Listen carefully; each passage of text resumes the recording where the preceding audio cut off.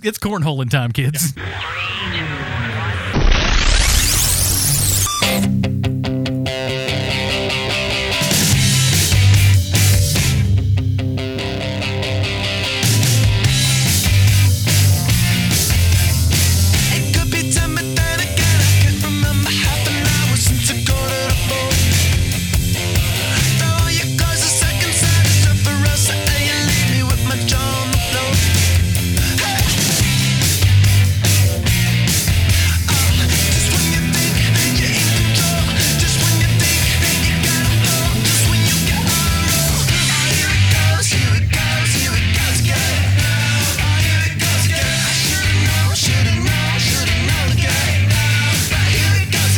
Ladies and gentlemen, welcome to Hero Movie Podcast. That's the other show. See, I'm so used to just going from one to the other to the other. No. Oh, no. This is the Film Find, kids. I don't know if you've heard it before.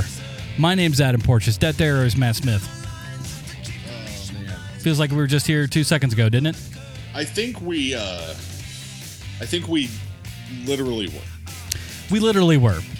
Because we recorded this episode just when you finished hearing the last episode. So if the energy's a little bit lower, fuck you. We did 2 episodes in a row, so go to hell.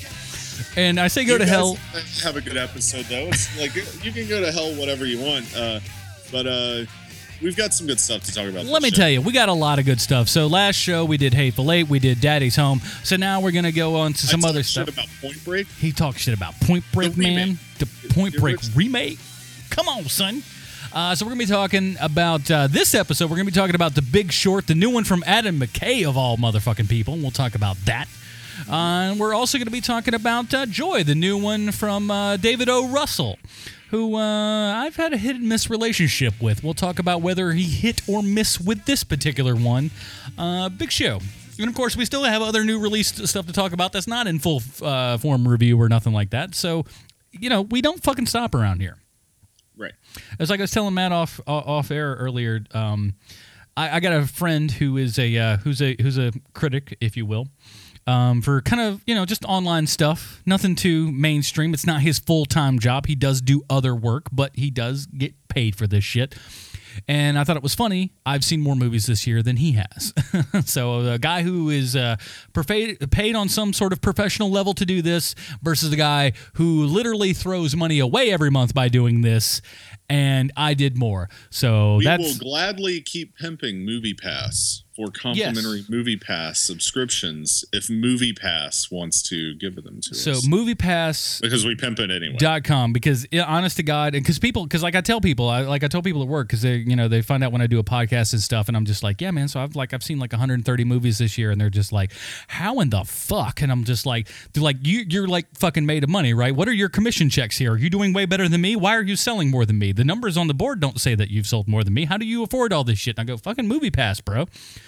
And if they pay me, I would pimp them every goddamn week on this show, because honest to God, if it weren't for them, this show would not be possible. But so if you want to be that kind of movie-holic person, man, fucking this is how we do it. This is how we do it. For sure. It's Friday night. And I like Montel Williams. I am 6 foot something, so. And a black man. Yes, that bit's not we true at all. We definitely are the blackest of men. We're the blackest of guys here, and you damn sure know that. So we're going to talk about Joy, and we're going to be talking about The Big Short. When you saw The Other Guys, which oddly enough, 2 episodes in a row talking about The Other Guys. If you saw The Other Guys, and at the end you saw the credit sequence, and you were like, God damn it, why don't they make a fucking movie about that credit sequence? Guess what? They did. And Adam McCay directed that one too. So we'll be talking about that. Who put that together? I can almost guarantee you, not a ton of people talk about how that's a thing, but it is. So we're going to be talking about that kind of stuff, and we got other things. So, Matt, let's just jump right into it. What have I been watching? I'll go, since you went last time, I'll go this time. All right. So this go round, I want to talk about how I saw the new movie Concussion, starring Will Smith. Didn't make a big splash at the box office. I think it's mixed reviews, fairly for the most part. It's about the concussion cases and stuff in the NFL. I know a lot of people find this shit fucking boring. I'm a football fan. I enjoy football. And I understand how the head concussion stuff is a big fucking thing. It's a violent ass fucking game. Well, the biggest point of contention, right, is that that the NFL knowingly covered this up for decades. Oh yeah. Right? And so most people still don't know that. They go like, well, why is it such a big deal? The players know. Like, no, the players did not know. Up until very recently, the players were not told anything about any of this because the NFL is a very large, powerful organization, mm-hmm. makes billions of dollars a year, and they have a financial interest in not telling players something that could potentially make them not want to play for the NFL. Yeah, especially right? big names, big money. It's all about that stuff. So, and it was all about the kind of covering up of these findings and the kind of suppression of those findings and the trying their attempts at discreditation of this doctor. Well, and so successful that like it still is a thing that people will say there's not evidence for. Yeah. Even though the NFL now acknowledges it, but they were so successful over the course of 20-something years mm-hmm. That people will still sit there and say, like, no, that's not true. Yeah. And then there's some people that still, there's still some infractions and stuff that happened in these things. And then, for example, like 2 weeks ago in a Panthers game, a player got, hit helmet to helmet from fucking behind from a Giants player. And that guy barely got anything. He later got a slap on the wrist. But, it was just like some of these things were just like, God damn it, you really could have ended a man's career and or life with some of that fucking shit. So, they're taking it more seriously now than they have in the past, but there's still a lot of things that could be taken a lot more seriously. Uh-huh. But, look, it's a good movie. Will Smith does put in a great performance. He got an Oscar nomination for Ali. I think this is a stronger performance than Ali, I would say. He has a Golden Globe nom for Best Actor in a lead role. So we'll see. I feel like he could at least get a nomination. The movie itself is not I don't want to say it's nothing to write home about because it's a good movie. It covers a serious subject and does so very well. Everybody is, very serviceable in what they do. I don't know that you need to run out and go see it, but if it's on HBO, watch it.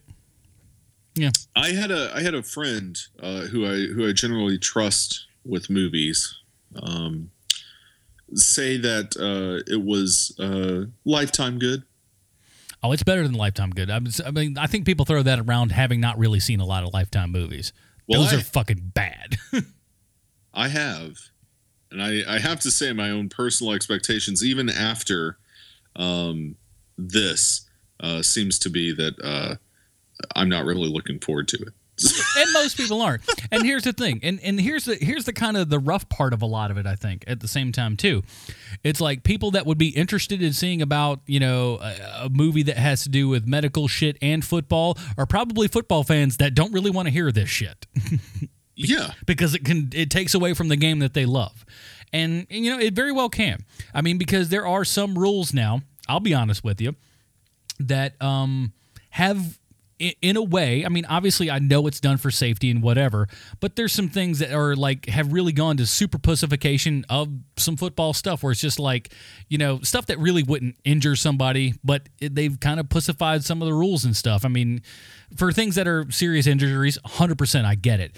But sometimes they've even gone above and beyond those things to where it's just like, oh, you kind of do this, well, we're going to penalize you even further and stuff. So I could see how football fans would not want to see this movie because it would reinforce a lot of the bad things that they deep down kind of know to fucking be true. So, but a good movie overall. Nothing super spectacular, but for what it is and what it does, it's all right.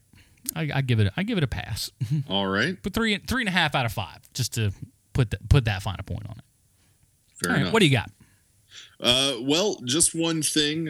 So I've mostly been spending the past couple of weeks catching up on some TV, and this week I'm finally caught up and just watched. I guess it's just recently aired, but Ash vs. Evil Dead goes out on a fucking bang, sir. This show, like Scream Queens, is something that I championed in other earlier episodes, and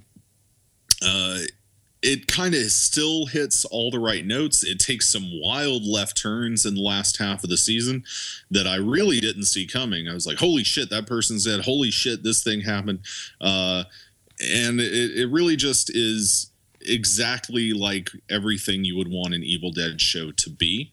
And it stays true to that right up until the end, when, without giving anything away, Ash continues to make the dumbest fucking decision possible concerning the end of the world.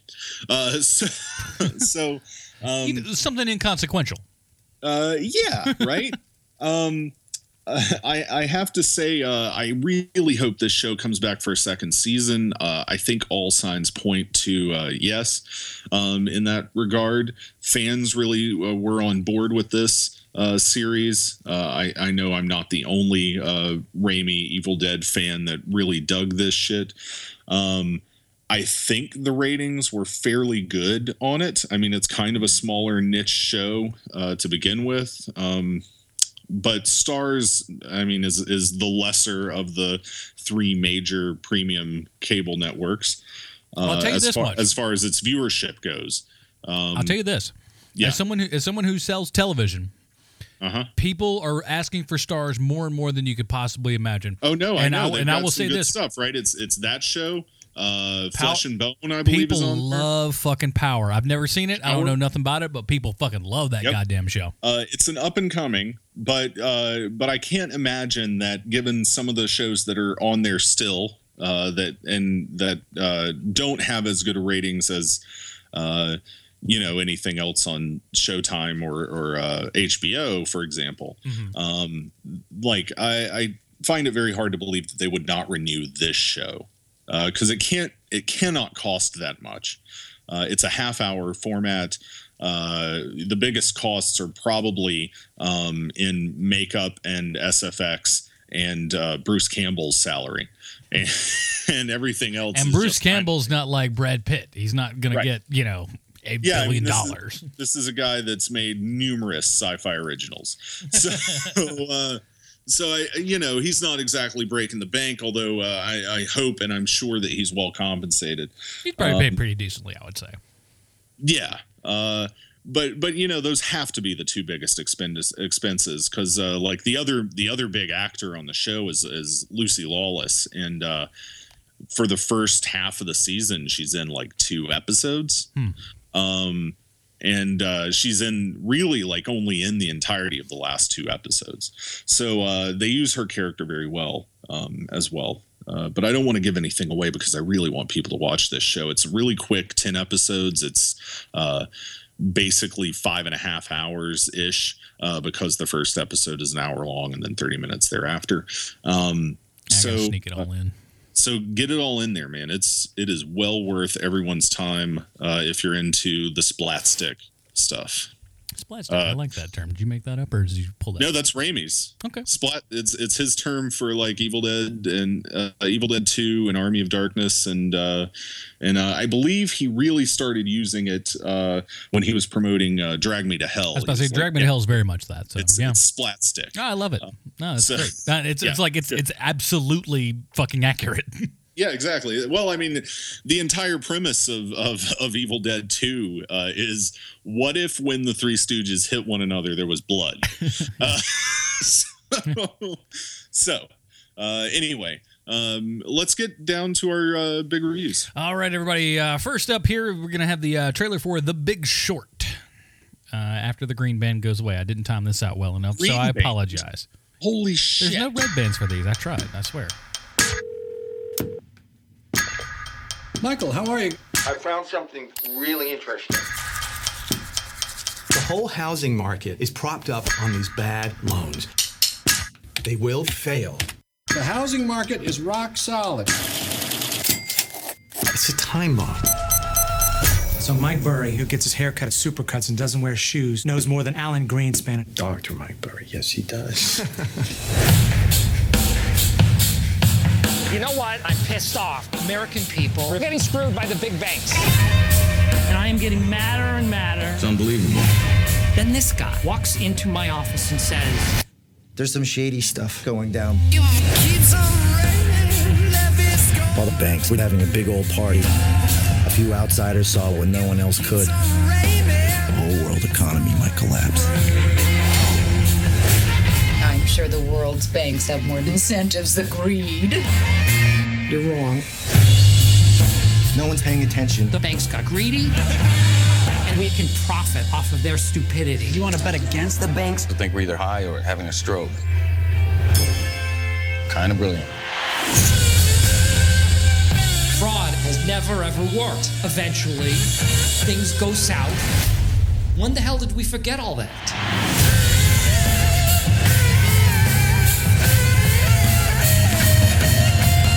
How can the banks let this happen? It's fueled by stupidity. But that's not stupidity, that's fraud. Tell me the difference between stupid and illegal, and I'll have my wife's brother arrested.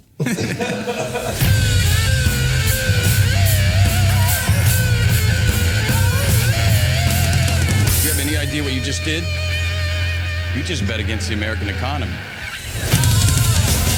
If you're wrong, you can lose it all. The banks defrauded the American people. Now we can kick them in the teeth. Okay, here we go.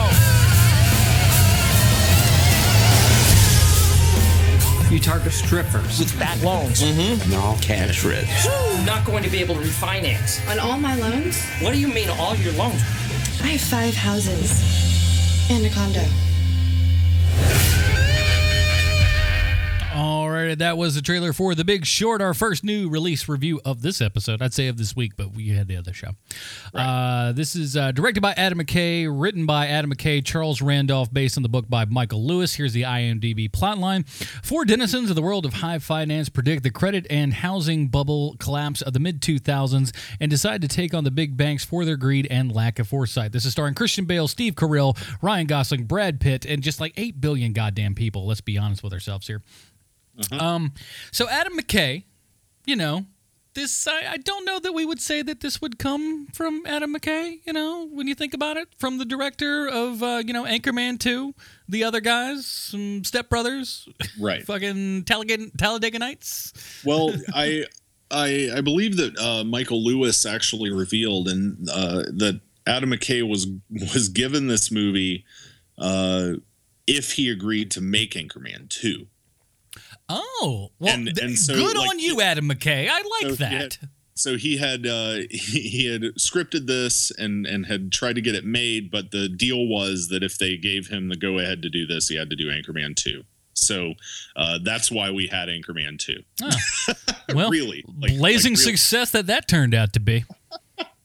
Well, I mean, this one though is really the dark horse success. I mean, it's getting rave reviews. People seem to really like this thing. Mm-hmm. It's very unconventional filmmaking. Oh, very. And I loved it, man. It's a rollicking, depressing good time. Here's the thing: this is a tough fucking subject to make a movie about. Much less, I mean, to make a regular documentary on. Much less an actual drama depicting, actual events. Oh yeah. There's a lot of finance in this. There's a lot of this could be an astoundingly boring, dry piece of garbage, and it's not. Yeah. No, it's not at all. It's even the parts that are like, okay, we're using a bunch of language that we now have to explain to you, right? Mm-hmm. There's this clever conceit that the movie comes up with where it's just going to be like, look, all of this is really boring, so how are we going to get you to pay attention and try to understand it? Well, here's Margot Robbie taking a bubble bath, right? Here's Selena Gomez playing, gambling. Yeah, and she's going to explain it to you, right? With this finance motherfucker. Right. And so, it's just this really clever thing. It's shot in a way that is, unimaginable in any other film. Absolutely. Right? But here it kind of just works, right? There's these weird rack focuses that, unlike some of the Duplass brothers, it just works for some reason. Instead of just being eccentric and far too many of them. This is the biggest, I didn't even think about it until just now. This is the biggest budget mumblecore movie ever. It kind of is, It kind of is, man. But one thing that I also really liked is that clearly they are McKay and the cinematographer who I should have fucking looked up before now. but I'm going to draw that out as I talk. Is one thing that they're going for is Barry like Ackroyd. This it is Barry Ackroyd. Correct. Okay. So like this one thing they're definitely going for here is this kind of documentary style verite thing, right? And Aykroyd, of course, has done a lot of stuff with like Paul Greengrass. Yeah. I believe he was Bigelow's on the Hurt Locker. You have the IMDb page. Yes, yeah, he was Hurt Locker. Mm-hmm. And just a really amazing kind of in-your-face, gritty realism kind of style that he is able to pull off, and a lot of people try to ape and do completely unsuccessfully. But here, one of the things that I also really liked is because there's already this mode of like self-address established by the characters, right? Like Ryan Gosling like speaks directly to the fucking camera. There's more fourth breaking in this motherfucker than you've ever seen. And even on top of, I'd almost call it fifth wall breaking in a sentence. Oh yeah, definitely. But one thing that I really like in this style is like I don't think there's a single scene when like at least one character doesn't kind of glance at the camera in a like, can you fucking believe this kind of thing? Yeah. Right? Like it's like, can seriously you fucking now? believe this is serious? Like this is actually what happened. Because it's nuts. Like, and that's kind of what makes I think McCay a strong voice as a director here is that he has this unconventional way of thinking about things because he has such a like high improvisational like non-straightforward drama background that he's able to think outside the box a little bit and come up with some interesting scenarios of how the hell do you make this a movie, like a narrative fiction film. Yeah, it's tough. And I think that it works. I think all the performances are great. For those of you who are out there and perhaps expect that at some point all these stories interconnect, they do, but not in the way that like most movies would ever have them interconnect. Basically, just everybody shows up at the same place at one point. It ain't Crash. No. Well, I've been hating on Crash for like 4 episodes now. It's been great. Well, I mean, it's none of those movies, right? Like, literally, the closest they get to interacting is they all show up at a finance convention in Vegas toward the end of the film.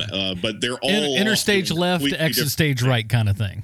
Yeah, but they're all off doing different things, right? Like, they're not interacting with one another at all. So you kind of have this kind of 4 different stories going on, right? It's like Steve Carell's group, inclusion with Ryan Gosling. It's these 2 young investors. It's that are trying to get in on the system, coupled with Brad Pitt's kind of aged investor who's kind of retired because he knows the whole system's bullshit and it ruins people's lives. And then Christian Bale's character, and just kind of some of the stuff going on outside of that, right? So you've got this kind of weird structure where you're going back and forth as these people piece together exactly how fucked we were back in 2007 when the housing crisis had not quite hit.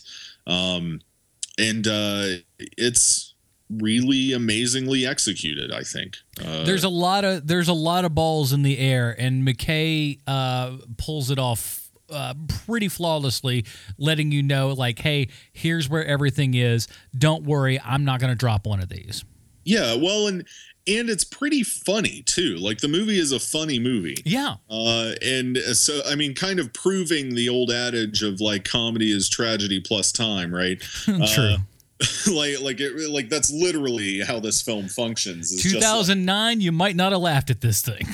No, not at all. The 2015, you're just like, holy shit, this is ridiculous. Oh yes, this is absolutely ridiculous. Of these like scumbag guys selling people houses that they know damn well they can't fucking get, refinancing, and just utter worldly horse shit going on. It's just like, it's astounding. Which still happens, by the way. Like the types of loans that they were betting against are now offered again. They're just called something else, right? In fact, I think that's one of the stingers at the end of the film is like introducing that information. But they are literally the same types of loans. They just call them a different thing. And that's government for you. Well, I mean, it's just fucking Wall Street, right? Too. Wall Street now, like for example, the three of the largest banks are now 8 times larger than they were in 2007. Kind of makes you scratch your head, doesn't it, kids?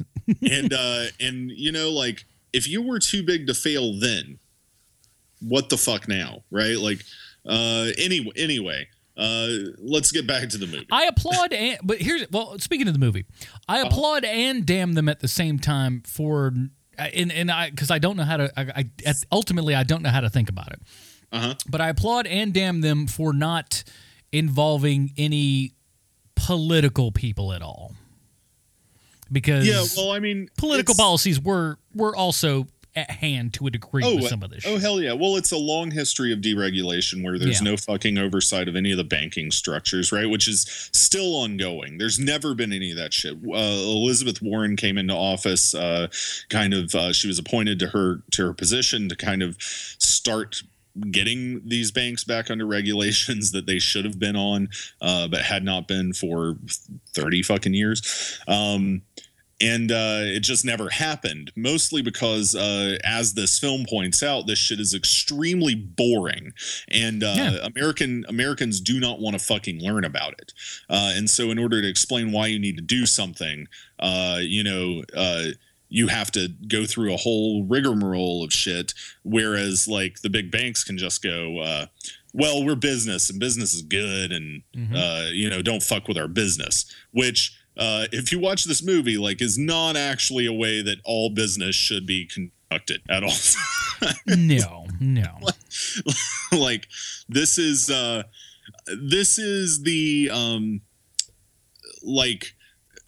conclusion of Wolf of Wall Street, right? That's exactly what I was gonna say. Is this is a great double feature for these? Yeah, and it ends a little before this period, right? Like his downfall in Wall Street, kind of predicted kind of what the fuck was going to happen because it's all a gamed system, right?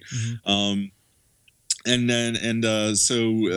think looking at these two films back to back, you can see very clearly just how entwined banking and housing and economic policy is kind of all just tied up together in this weird fucking bundle that makes no goddamn sense. And those of you outside of the US, I'd love to hear some feedback if you've seen this movie, because I fucking know that shit doesn't happen like this exactly in your countries. And I can only imagine how mind-bogglingly idiotic this must all seem to you. Thefilmfind@gmail.com. Tell us, it's like, yes, I'm glad I'm not with you people. Yeah, because I have to tell you, as someone who lived through it and kind of understood what was going on then, even then I was just like, you've got to be fucking kidding me. Watching this thing play out in front of me, you know. So just remember, kids, the government and financial sector all have your best interests at heart, right? when they are working together, neither one of them have your interests at heart. No. Very much the opposite of that. like there are instances, isolated, I would say, of both government and big business operating actually wholeheartedly in your interests. Yeah, very rare. Most of the time, it's partially in your interest. Very few wholeheartedly, both of them. But most of the time, they're trying to fuck you. but when they're together, cover up your asshole. Yeah, because it's cornholing time, kids. Yeah. When they see eye to eye on something, you're about to get rammed. Is the long and short of it. Yep. Longer rather than short. Yeah, it is. Anyway, do you have any other thoughts on this flick? No, I thought it was fun, man. For as depressing a movie as it is, I thought it was just a fun movie too. I don't know. I enjoyed this shit. Yeah, for a movie that should be boring, should be tedious, should be awful. I'm glad that somebody like Adam McCay got onto it and did what he did with it. I think it is, like I said, it sounds like a fucked up thing to say, but it's a lot of fun. There's a lot of really good performances in this. And everybody, and it gets all of it right. Yeah. The numbers are right. Like this could be a documentary. That is how informative it is. It is actually literally true. But it's amazing. Well, it's like I said on the last episode, when you saw the end of The Other Guys, all the credits for The Other Guys was all about the housing market and how fucked up everything was. And you felt while watching that how, in a sense, it was very disconnected from what The Other Guys was. And you're like, God damn it, Adam McCay has something to goddamn well fucking say. And he says it here. This is the follow-up to The Other Guys credit sequence. If that makes any fucking sense to anyone, but it is. But I love how, you know, there is that fourth wall break into a moment, like literally when they just go, and I love that a movie is the first time really taking, you know, action with this and just goes, hey, look, this is not how this shit fucking happened. We found it out like this, but hey, this is for this story. So hey, look how fucking cool this story is. The characters actually tell you that, they say, hey, look, this isn't how this shit happened. It happened this way. We didn't find this document in the lobby of Lehman Brothers. We, you know, it's like we ran into this person who knew what was going on. But hey, for the story, it works for what you got, right? And then everybody shakes their head and just goes, fuck yeah, it does. It totally works with what you're doing. So yeah, I'll go ahead and I will give you this leeway. And I thought it was nice and bold for a movie to kind of fucking do that shit. The cinematography, it's interesting. God damn it, it's haphazard though. It doesn't feel like they blocked out anything. And they were just like, hey, you're good at that green grass shit where you're on the fly. Motherfucker, we ain't got no time to block this shit. You're going to be flying at the edge of your toes. But I do feel like that it's supposed to feel that way. Like a lot of Aykroyd's stuff and a lot of the Greengrass stuff, the action scenes are very well blocked out, but a lot of the other things, right, are not as much. We're catching 3/4 of this movie's out of focus, kids, just to let you know.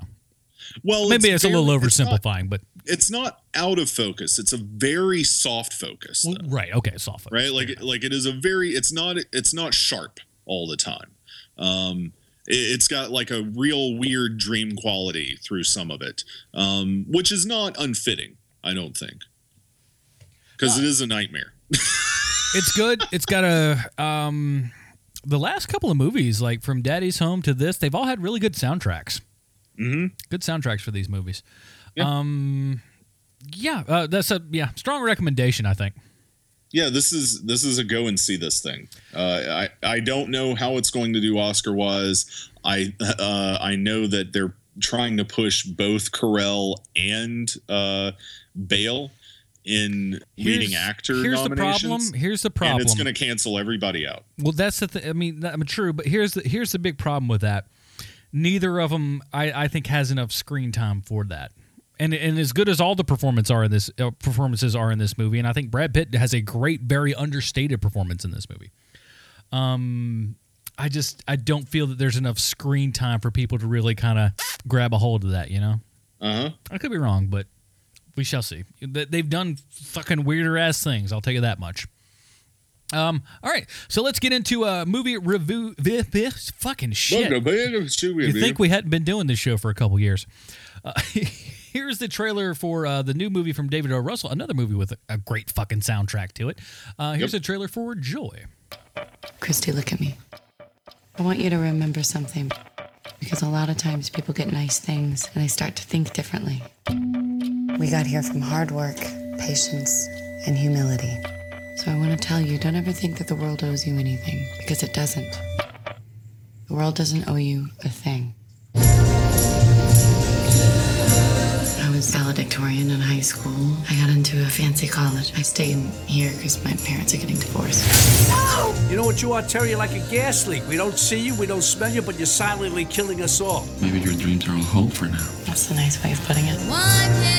You're so beautiful. You could have married anybody. You could have married a doctor, a lawyer, a nice man, instead of this. I don't even know what to call this guy. Are you seriously talking about this right now?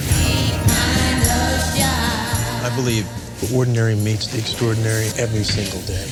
I have real ambitions and real ideas. We're making an invention, and it's very serious. Joy's never run a business in her entire life. It's my fault. I gave her the confidence to think she was more than just an unemployed housewife. I don't want to end up like my family. I have to do things myself once and for all. Okay, Godspeed. Good luck. Here we go. As you grow up and come into the world that has all sorts of things in it. Money, crime, betrayal. Seems like you're shaking us down. You can pay more. I can't, and I won't. You realize that the only thing you're gonna have is what you make. You are in a room, and there is a gun on the table. I want my life to be. The only other person in the room is an adversary in commerce. Only one of you can prevail. Do you pick up the gun, Joy? I pick up the gun.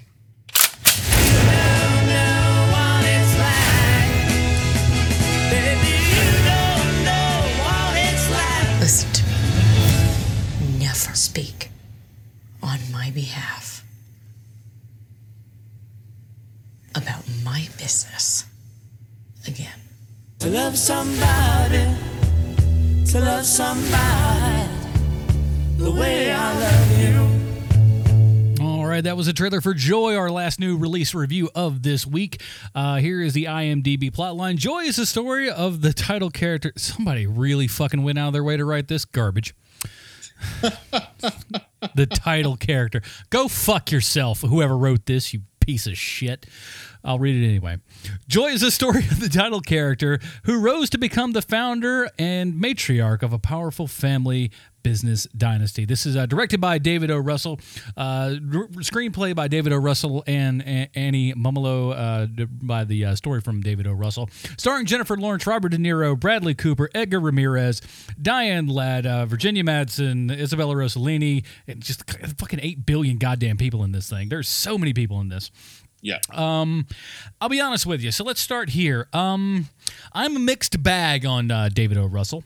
Right. I don't love all of his stuff. I don't hate all of his stuff. You know, you have your stuff like Three Kings, and then you have stuff like The Fighter, which, while The Fighter was an okay movie, you know, it had a great performance from Christian Bale, but everything else in that movie kind of meh for me. Well, and then you have American Hustle. Then you have American Hustle, which, again, you have a great performance by Bale. You have a great performance by, why is my brain flipping on her name? Amy Adams. I was like, I can't see your fucking face. Then you got a great performance by Amy Adams, but the movie overall itself, maybe not so much. Right. So I went into Joy with a lot of trepidation, I'll say, because David O. Russell has disappointed me more than he's, you know, kind of lit my fire. And I got to say, overwhelmingly shocked at how much I actually like this movie. Yeah, me too. I thought it was really good. Like ridiculously really good. And I don't know why. So this movie is sitting at about 60% on Rotten Tomatoes. Whereas American Hustle, which I feel like is an abysmal movie, 93%. Yeah, that's fucking insane to me. Uh-huh. That's insanity. How that movie is better than this movie. So the story of Joy is a little girl who kind of grows up and everything, just kind of being the, almost in a way, de facto kind of head of this kind of dysfunctional family and everything. Right. Who's never really done a whole hell of a lot. Didn't really get a lot of kind of inspiration in life. She works in an airport, and eventually, you know, she's not doing great at that job because she's trying to juggle 8 billion things in her life. So, you know, she can't do well. She can't perform well at the job that she has because she's got so many other jobs taking care of so many other different people. She has to be, you know, mom to her own kids, and then, you know, mom to her own mom. And then, you know, her dad ends up getting a divorce and coming back into the house, you know, is kind of, in a sense, overshadowed by a half sister who works with her dad and stuff. So, I mean, there's a lot of things going against this character. The weight of the world is on this woman's shoulders. And eventually decides to go into business. And she has like the idea for an invention, and you know, and this is about her kind of the fruition of that and the making of her business and her kind of stepping to power and taking control of her own life and where her life is going to lead. Right. And Jennifer Lawrence is another person that I can be hit or miss with, and I think she delivers pretty damn well on this thing. I think everybody. I'll be honest with you, that trailer, I hated that trailer when I saw it in the theater. It's the worst trailer I saw this year. But I'll say this, having watched the movie, I like the trailer more. But maybe that's a factor of me liking the movie. Because, but I think that's fair, but like the trailer itself gives you fucking nothing to care about. Oh no, it's a Scorsese ripoff jerkin' your gherkin kind of fucking thing. Exactly. Yes. And also I'll start with that a little bit, because that's how I've seen David O. Russell is like especially in these last couple years, a kind of like rip-off wannabe Scorsese. Feels like he's got that fucking thing inside of him, but I never see it translated. You know, I felt like he was not even trying to ape Scorsese as much as he was trying to pull off and not do it successfully. P.T. Anderson's first two big movies. There's a lot of that action in there too. Yeah, I'd say a little Scorsese, a little P.T. Anderson for sure. Yeah. Well, because that's what Anderson was doing, just very well, was aping Scorsese, right? Yeah. I mean, if you look at Boogie Nights, which is very Scorsese-esque in a lot of ways, but at the same time too, that's what makes it nice about what P.T. Anderson does is he does that thing. He apes it a little bit, but has enough of his fingerprint on it to now make it his own thing. Mm-hmm. Which up until a lot of times in this point, David O. Russell's been very lackluster in putting his own fucking fingerprint on. Well, which is so fucking weird, because before he made The Fighter, he had a very distinct voice, right? Like, what's the movie that he made before Three Kings? Was it Flirting with Disaster? Is that him? I can't. There's so many guys. I hate Silver Linings Playbook. I wanted to talk about that. Spanking the Monkey was like his first big independent thing. He did Flirting with Disaster right after that. Yeah. Yeah. So Flirting with Disaster. Couldn't remember the timeline, right? Yeah. Right. Like he had an actual like kind of feel to him, right? It was this kind of weird, loose, comedic drama kind of thing. Flirting with Disaster was good. Three Kings was excellent. I Heart Huckabees was fun, I thought. But then he comes back with The Fighter, and it's just all this like extremely depressing shit. And I don't know, and I don't mean that like subject matter wise. I just mean like his style is almost non-existent in those films. The Fighter, Silver Linings, and American Hustle. Like American Hustle has style, but there's nothing that I would look at and go like, this is Russell shit, right? That's the problem, is because especially starting with The Fighter, that's when he really starts to crank up the style button on his meters, if you will, and it feels fake. It does not feel genuine at all. American Hustle specifically very much feels like a P.T. Anderson, Scorsese kind of like, I'm going to channel this time, I'm going to channel the energy from this, and I'm really not going to understand what makes those things from those other directors tick properly. Right. But I feel like finally with Joy, there's something that I can look at and say like, okay, I've seen a couple of these things. American Hustle most prominently is where I feel like he kind of solidified something again, at least as a visual style or like a subject matter interest thing, kind of instead of floating around, right? And with Joy, I feel like he's finally just back into a mode of like understanding what in the fuck it is he's doing. Well, I think on some level, I think the story wears into that, because I'll be honest with you, off the top, this movie, it like in the first like 10-15 minutes, it felt like I was getting more of the same shit from him. But once once the story gets rolling and you get into it and things start to happen, then he kind of reins it in a bit and just goes, I'm going to focus on the story and not kind of just a visual wank for everybody to go like, hey, how fucking cool does this look? It's like, yes, it looks fucking cool, but I don't give a fuck about that right now. I want to know what the goddamn story's about. Well, and I really think like that turn happens kind of almost with the second scene with her father, Robert De Niro, right? Like the first one is fun. Like it's a good entrance for that character where he comes in and he's yelling, he's smashing shit. He's yelling and smashing shit and talking shit to his ex-wife, her mom, right? But the second scene is really kind of where that turns a little bit. And you're like, okay, there's some dynamics going on here that were not hinted at earlier. This might actually turn into some character work. And it goes places. I thought that the story is very unconventional in some ways, because I mean, really, like, it's just the fucking invention of the Miracle Mop, which was a consumer product in the early 90s that took off on QVC, right?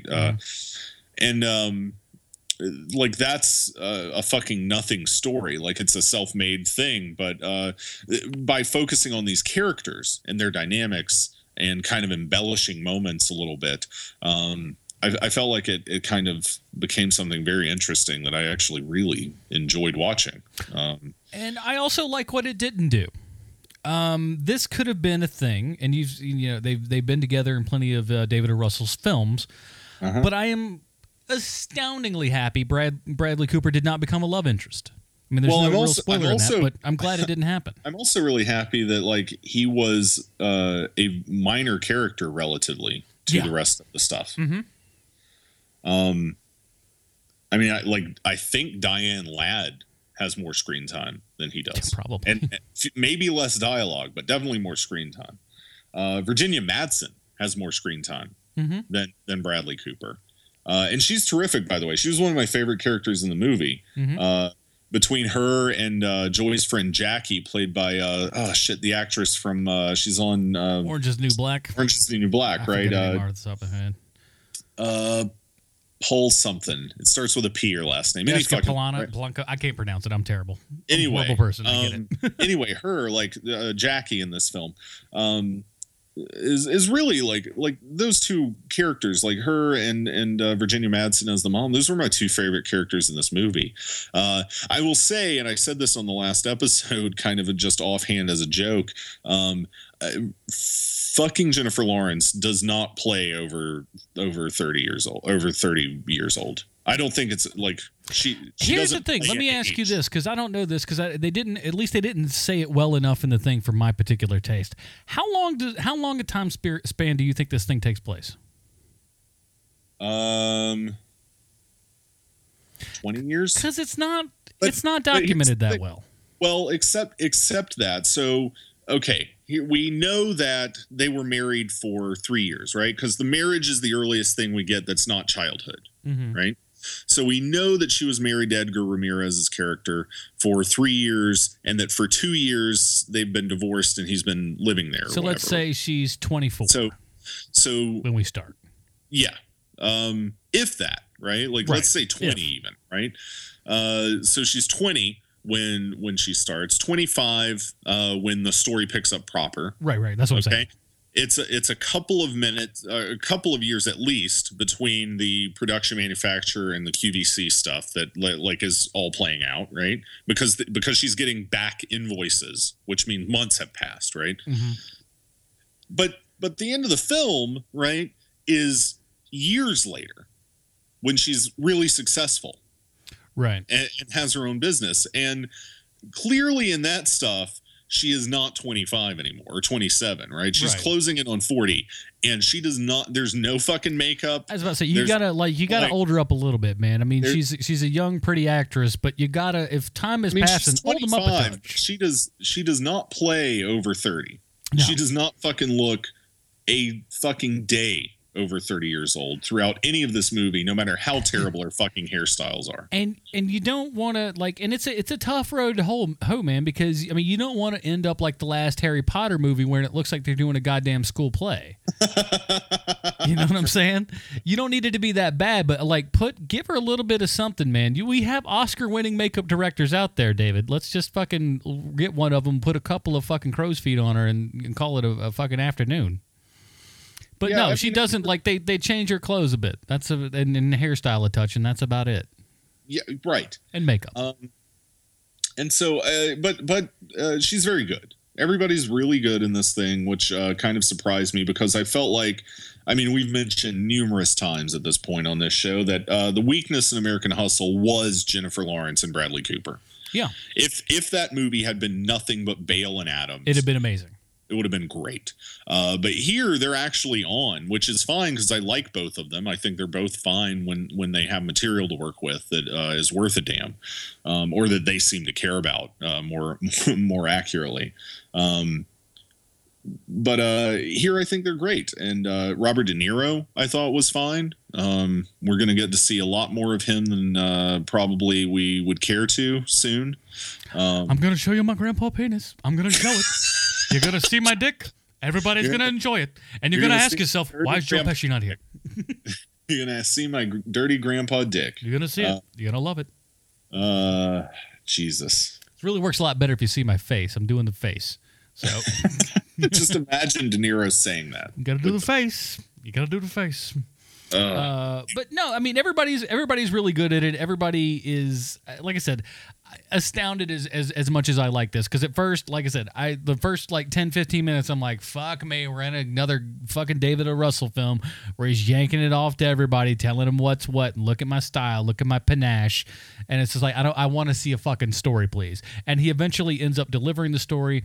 It's about, I mean, not the subject matter of mops per se, but about business and the hustle and being able to kind of step up on your own. And I love I mean, this is probably boring to some people, but I enjoy the shit about, patents and rights and shit like that. Oh yeah. That shit. Well, and to me. be able to make that into like some sort of thriller. Right? Yeah. Like, I mean, there are like moments in this movie you're just like, where in the fuck is this going? Yeah, I don't know. I found it really interesting. I thought the subject matter was compelling, even though it's about a fucking mop. But it's good. And it's a human drama. There's not like the conflict is familial more than anything. I was reading some comment. It wasn't a review. It was just some chucklehead on the internet. Talking about how there was no conflict, and that made it terrible. It's like, well, the conflict is like everyone in her family is against her. The system is against her at some point. She thinks she's going to lose all this fucking money. That's conflict. Like, that is actually a type of drama. It's not all like, is she going to fucking kill somebody or not kind of shit. Right. And I mean, I liked everything. I mean, just her going down and like being able to like confront the people that have kind of wronged their family and everything, and really and then it's like, oh shit, what's going to happen here? I mean, there are tense moments, and it fucking works way better than it ever fucking should. I think sometimes. Mm-hmm. So, yeah. So I'm going to say, go out and see this one, guys. Yeah, I can't believe I'm recommending to you folks to go see a David O. Russell film. If you'd asked me at the beginning of the year, do you think somebody should go see a David O. Russell film? I'd be like, you don't have to if you don't want to. If you had told me even the week that I saw Joy that I was going to come out of there liking it and thinking it was a good film, I would have told you to get the fuck out of my face. Yeah, I think I've been in the same boat. I'd have been like, oh, really? Joy, you think I'm going to like this garbage? I've seen that trailer. Go fuck yourself. Yeah. And it's fucking good, people. Go get on it. So there you are. We're not just going to shit talk. We're going to own up. See, we are men enough to stand back and just go, look. We're professionals, god damn it. Damn straight. So, there you go, kids, man. Fucking 2 big-ass reviews in 2 days from 2 different... 4 reviews in 2 days. I mean, that's 6 different films if you count our... If you count what you've been watching stuff, people. I mean, so don't say we didn't never give you nothings, because we did.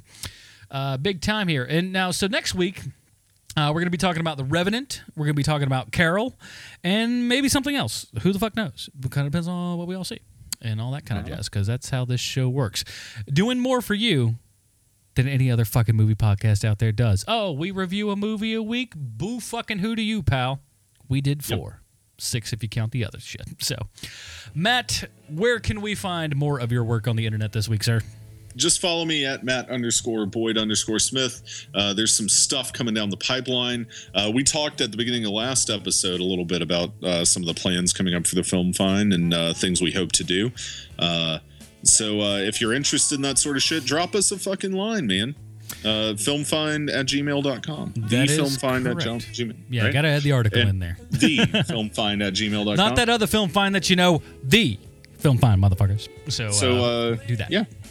What about you? Where can we find you? Of course, you can always follow us on the tweets at The Film Find. Everything is at thefilmfind.com. There you can also find the links to like my other podcast, Hear Movie Podcast, at hearmoviepodcast.com. We're going to be doing, Constantine coming up. We just dropped the episode this week about the other fucking movie. I forget. I'm already that quickly forgetting about what it's like. But let's, and then after that, we're going to be doing Jonah Hex. Huh? Jonah Hex. Who wants to see me slip my wrists? So we'll be talking about all that kind of good stuff. So that is it, everybody. Till then, fucking write us a review on iTunes, for Christ's sakes. We do so much goddamn work for you people. It'd be just take 2 seconds out of your day. For those of you who have done it, thank you so much. We appreciate you. You're the best of the peoples out there. But for those of you who hadn't, just take 2 seconds out of your day. Go fucking do that shit. We'd really appreciate it. Oh, and if they saw Hateful Eight and 70 Mil, drop us a line. Let us know what you thought. Yeah, because I've heard some. We'll talk about your shit on it. Did you have problems? Yeah, I heard there were some problems at some places I've heard. So let us know about that. Here, thefilmfind@gmail.com. That's it, everybody. Until next week, from Matt Smith, I'm Adam Porters. Take it easy, brother. Can't you see what I am? I live and I breathe for you. But what good does it do if I ain't got you? Ain't got you, baby. You don't know what it's like. Baby, you don't know what it's like to love somebody. To love somebody the way I love you. I know you don't know what it's like. Baby, you don't know what it's like to love somebody the way I love you.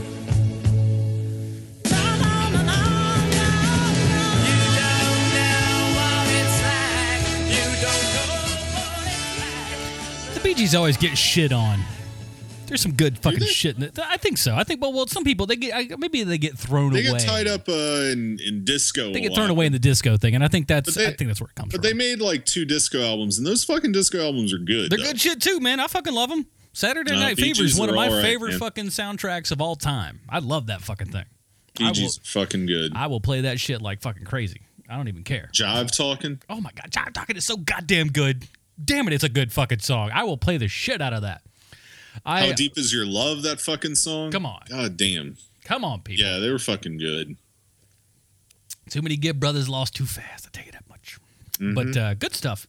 Yeah, man, so more stuff. Well, I'll tell you this. At least we got 2 more potentially good movies, for the next 2 weeks, because fuck knows after that, bro. We get into the doldrums of January, and then I think February is going to surprise people this year, though. That's my guess. I mean, maybe. Yeah. I mean, look, we got like Ride Along 2. Did you see the first Ride Along? I'm watching it soon, it's okay. So I can honest get to God, I mean, it's not amazing. It's serviceable. It's serviceable, so I'm kind of looking forward to Ride Along 2. It's like you got 2 guys who know who they are, who know what their personas are, and they just kind of go with it. And for what it is, fucking it's all right. I'll tell you what looks terrible, though. That goddamn fucking Norm of the North, that looks awful. Boy, that looks bad. Yeah, it does. The Fifth Wave, that's probably going to be terrible. The Boy, that doesn't look very good. No. I have some hope that... what the fuck is that movie coming out? Fuck. 50 Shades of Black. I know you want to see it. No. My God. I saw that and I was fucking groaning about that shit. Woo! No, what's the fucking movie with, fuck. Jane Got a Gun? Finest Hours? Well, Jane Got a Gun I'm looking forward to, but... that got pushed back. I don't know that that's a good sign.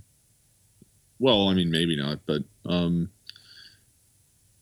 damn it. I can't even remember what the fuck this thing is now. Never mind. Hail Caesar, Boy. No, I mean, all those things come out much later. I'll just name off all the fucking movies. All that shit comes out much later. So, fuck it. No, there's that Rory Culkin movie. The fuck? Intruders or some shit? I'm not sure what that is. Well, we got a Michael Bay movie coming out. We got 13 Hours. I forgot about that. Yeah. I mean, hey, do you guys want to hear some made-up bullshit about Benghazi? Here you go. Hey, you know all this horse shit? All this horse shit that people will not shut the fuck up about, even though there's proven nothing to be fucking going on? Here's the fucking thing about some stuff that's going on. It's like, that's not right. You know what I'm kind of... I'm interested to see it. because I dig war movies, and Yeah, like we're I'm both not a Bay big fans. Bay maker, but also yeah, and the screenplay for that I believe is by Chuck Hogan, who was clearly Hulk Hogan's son. We know that much. Well, Oh, no, that's right. No, Hogan's Heroes. My fault. but he did write the novel that The Town was based on, and he's written some Okay. really good novels, including he co-authored the Strain books with Guillermo del Toro. He basically wrote all of them as del Toro gave him ideas for plot points and stuff.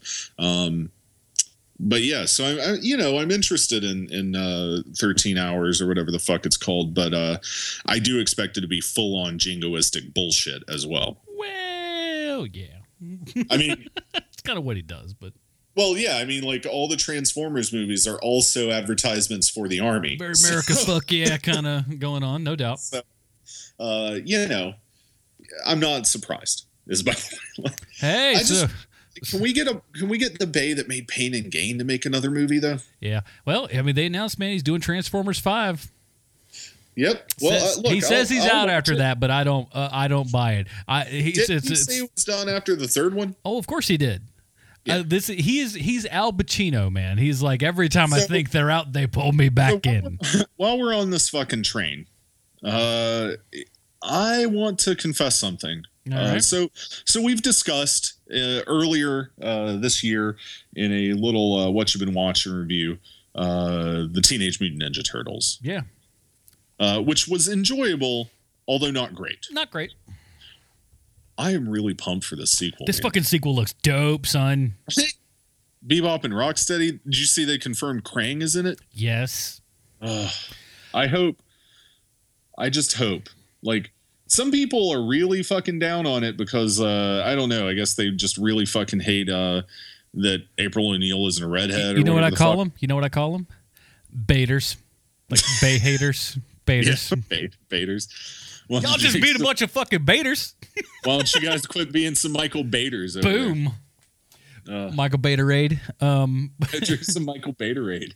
What you drinking on that Michael Baiterade, son?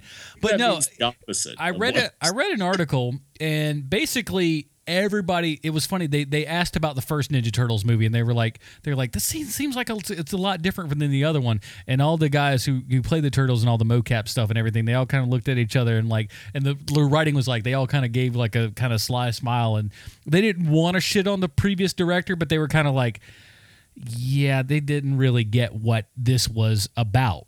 And the guy who's directing the second one grew up a Ninja Turtles fan.